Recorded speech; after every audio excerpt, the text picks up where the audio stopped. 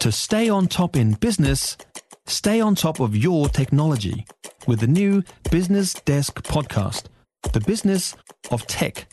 Listen on iHeartRadio or wherever you get your podcasts. Well, in her opening statement to Parliament yesterday, the Prime Minister went completely Game of Thrones on it. Winter is coming. We know what's coming with it.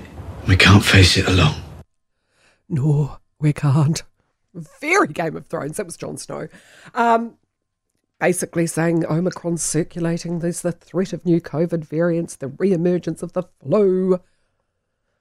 And then the modelers going all doomsday with their forecasts. 1 million people will get Omicron. Daily hospital admissions in the hundreds. People will die. It's good to get a little perspective.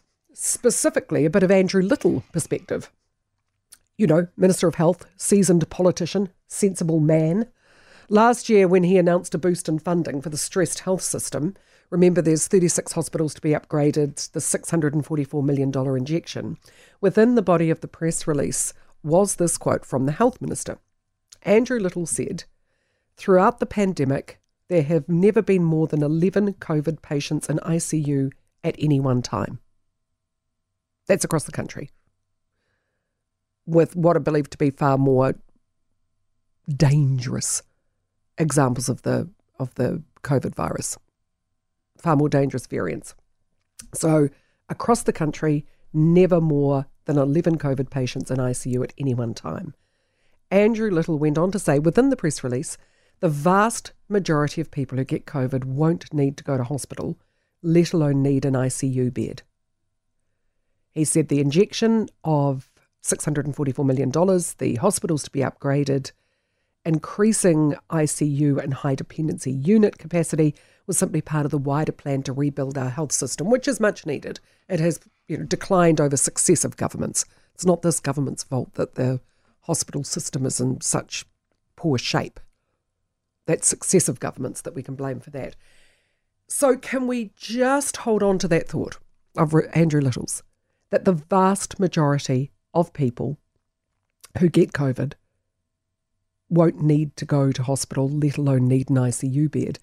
As we look at the modelers' hysteria and hyperbole, it would have to be, around the world, people are questioning how and why health modelers were able to influence government policy to such an extraordinary extent. Remember the 50,000 cases predicted for New Zealand on Waitangi Day? You know, why give that credence at all? The New Zealand modelers said, oh, well, that's overseas, and they were just putting in data from overseas. So where is the merit in it? Where is the merit in it, in any of it, to be honest? They appear to be no more than modern-day augurs. Slaughter a chicken, throw out its entrails, see how they fall, make your prediction from there. Even our own health minister, our sensible health minister, takes modelling predictions with a grain of salt. Mike Hosking asked him point blank this morning whether he believed in modelling. Well, I mean, it would be an interesting exercise to go back and look at some of the modelling that's been done over the last couple of years and see what actually happened in practice. Look, they've got a job to do to work out what could be the worst, what could be the least worst sort of thing. It's helpful to a degree. It helps us prepare systems, and particularly the health system, about what might be coming down the pipeline. But, it's how accurate it is, I don't know. Really? Could he be less emphatic about its accuracy? Why are we paying $6 million for, well, I don't know. Is it accurate? I don't know. Can we get our money back? It's actually worth listening back to the entire interview if you missed it, because Andrew Little and I think Chris Hipkins really have been the voice of reason over the past 6 months. The prepare for winter call doesn't mean getting your estate in order, putting on an Ionian death gown and assuming the position. It means getting boosters and inoculations if you have underlying health conditions that mean Omicron and flus are more likely to hit you hard. It means be prepared to isolate if you get sick, your paracetamols, your chicken noodles, your throat lozenges, and as Chris Hipkins, the COVID minister himself said, learning to live with the virus. For those who have been inundated, who haven't been able to take a break from the COVID news, Do you even listen to what the modelers have to say now? Do you run a sweepstake on it? What is your take now on the boosters, the inoculations? As part of that interview, Mike said you're a bit worried that people will get, inoculation fatigue.